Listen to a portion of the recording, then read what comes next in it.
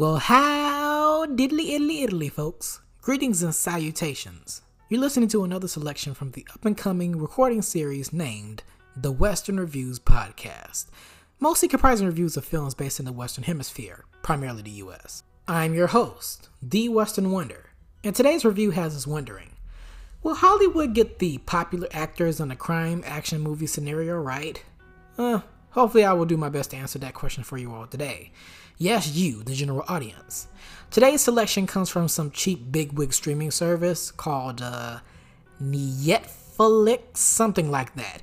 And their movie being reviewed today is, if you didn't catch the title, Red Notice. An interesting color association this past week with this movie, a new Clifford the Big Red Dog movie. No! God, please, no! Hey, I heard it wasn't that bad. In fact, I heard it's one of the most simplistic kids fare that didn't have to pander to pop culture references to gel with the kids. Unlike another recently released kids movie from an ongoing franchise that should have ended 4 movies ago. Not naming any names though. Where was I with the Reds? Oh yes, and there's an updated revamped Taylor Swift Machine record from a Red era several years ago. At this point, Sade should have come out of the blue with some heavy song titled Red Lighter Sing Red. But alas, that didn't happen. Anyways, we'll take a listen to the movie trailer and I'll return my review for this film. So stay tuned. I'll be right back.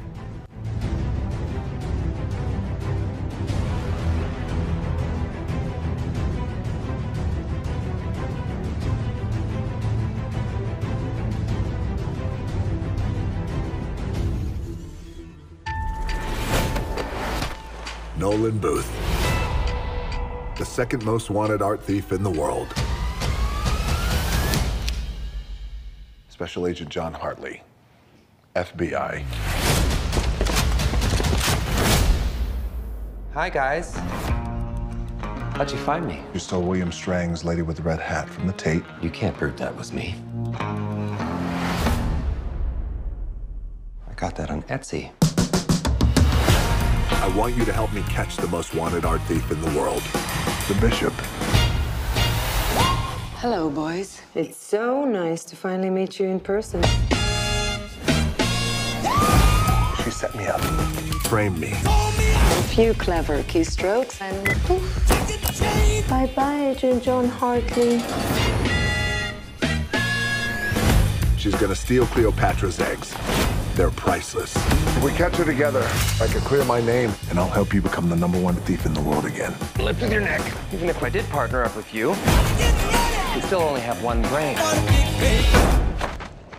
What's your plan, son of a...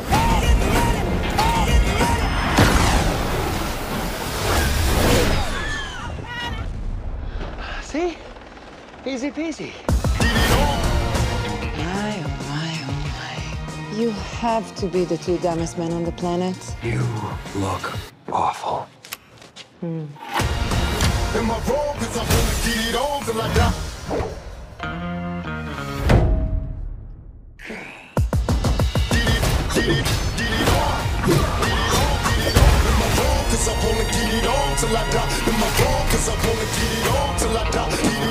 How's it going with your partner in crime? 5-second rule. This is a marriage of convenience.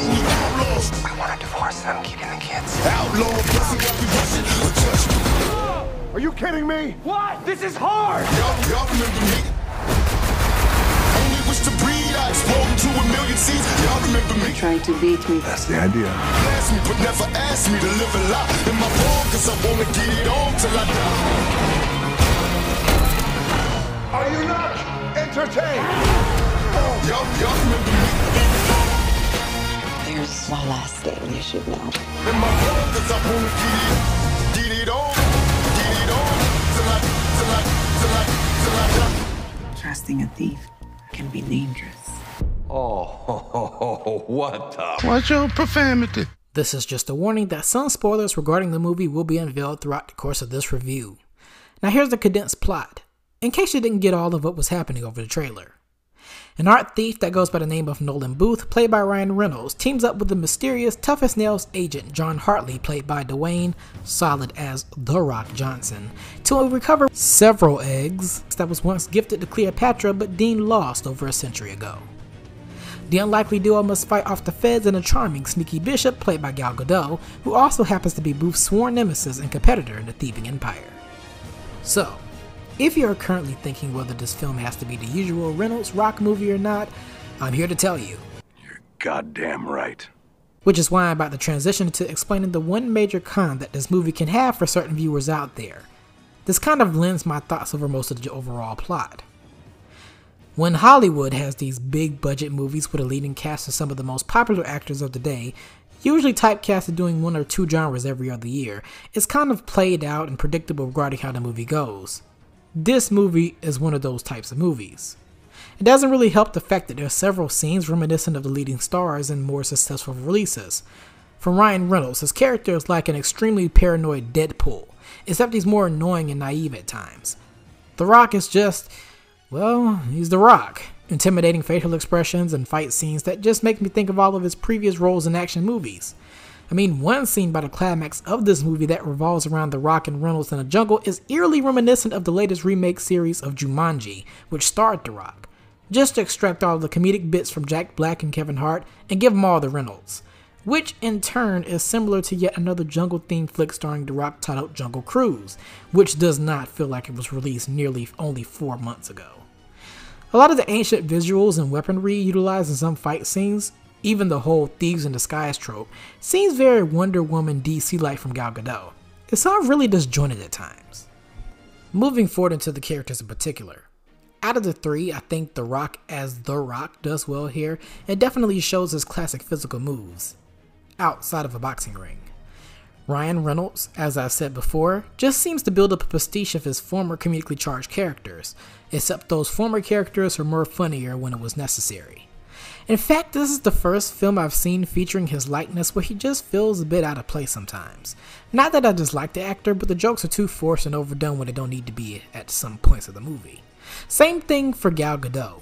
Terrific with action roles, but here, meh.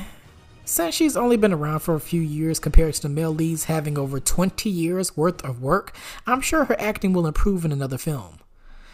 Maybe she just got the giggles during certain scenes where she's interacting with bitter rival Reynolds. I do like the fact that they get to work together closer to the end of the movie though.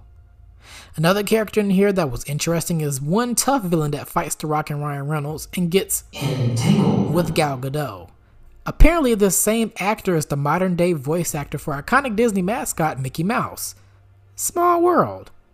But isn't that cheating Disney if he's working under Netflix? While the star power seems to be the only thing that heavily drives an over-moderated portion of this motion picture, I did find some of the action sequences decent. From the humor standpoint, the Ryan Reynolds vs. Gal Gadot rivalry is worth a few laughs and is one of the few times where Reynolds isn't overdoing his comedy. And The Rock's facial expressions when dealing with Ryan Reynolds' character got a few laughs out of me, because it's a miracle that this man didn't smack him good at least one time in this whole movie. One scene, for example, that happens earlier in the movie would have labeled Reynolds as bad news. In this particular scene, The Rock tries to keep the fact that he's a cop under wraps, in prison, but the obnoxious Reynolds has to unveil it to everyone and their bunkmates, leading to Jean-Claude Van Damme's cousin trying to fight out The Rock. But you know who claims victory in this match. If the odds of survival were never in Reynolds' favor in this movie, he would have been in somebody's duffel bag 30 minutes in. Oh man, you're just ruining it. Look at my lips, you're ruining it. Regardless of everything, the male leads do make their characters' chemistries unique for better or for worse. Some other positives. The camera work, per usual, is very well done, for the usual Netflix standard. Despite disjointed themes, the movie pacing flows pretty quickly and doesn't feel like a 2-hour motion picture.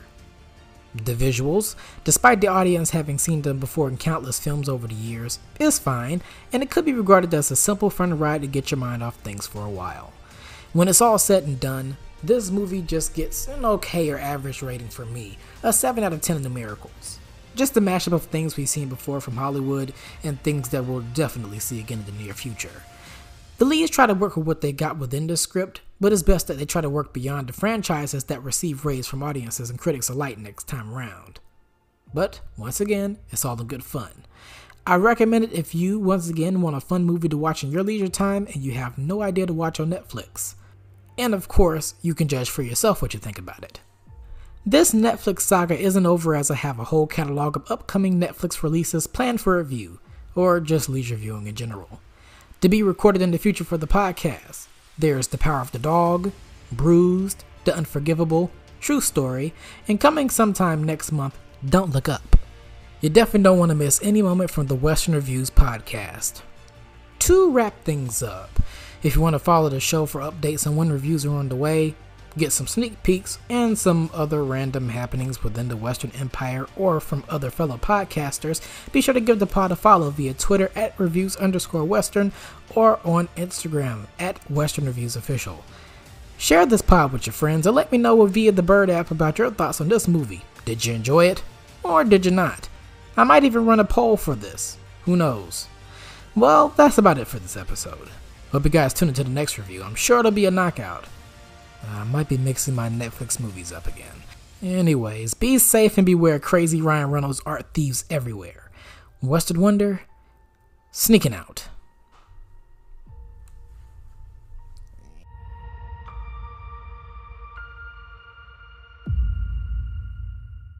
Like in Simone in my veins, my culture banging with strange. I change the game, so what's my motherfucking name? It doesn't matter what your name is. Sorry, I had to add that in there. Bye, have a great time.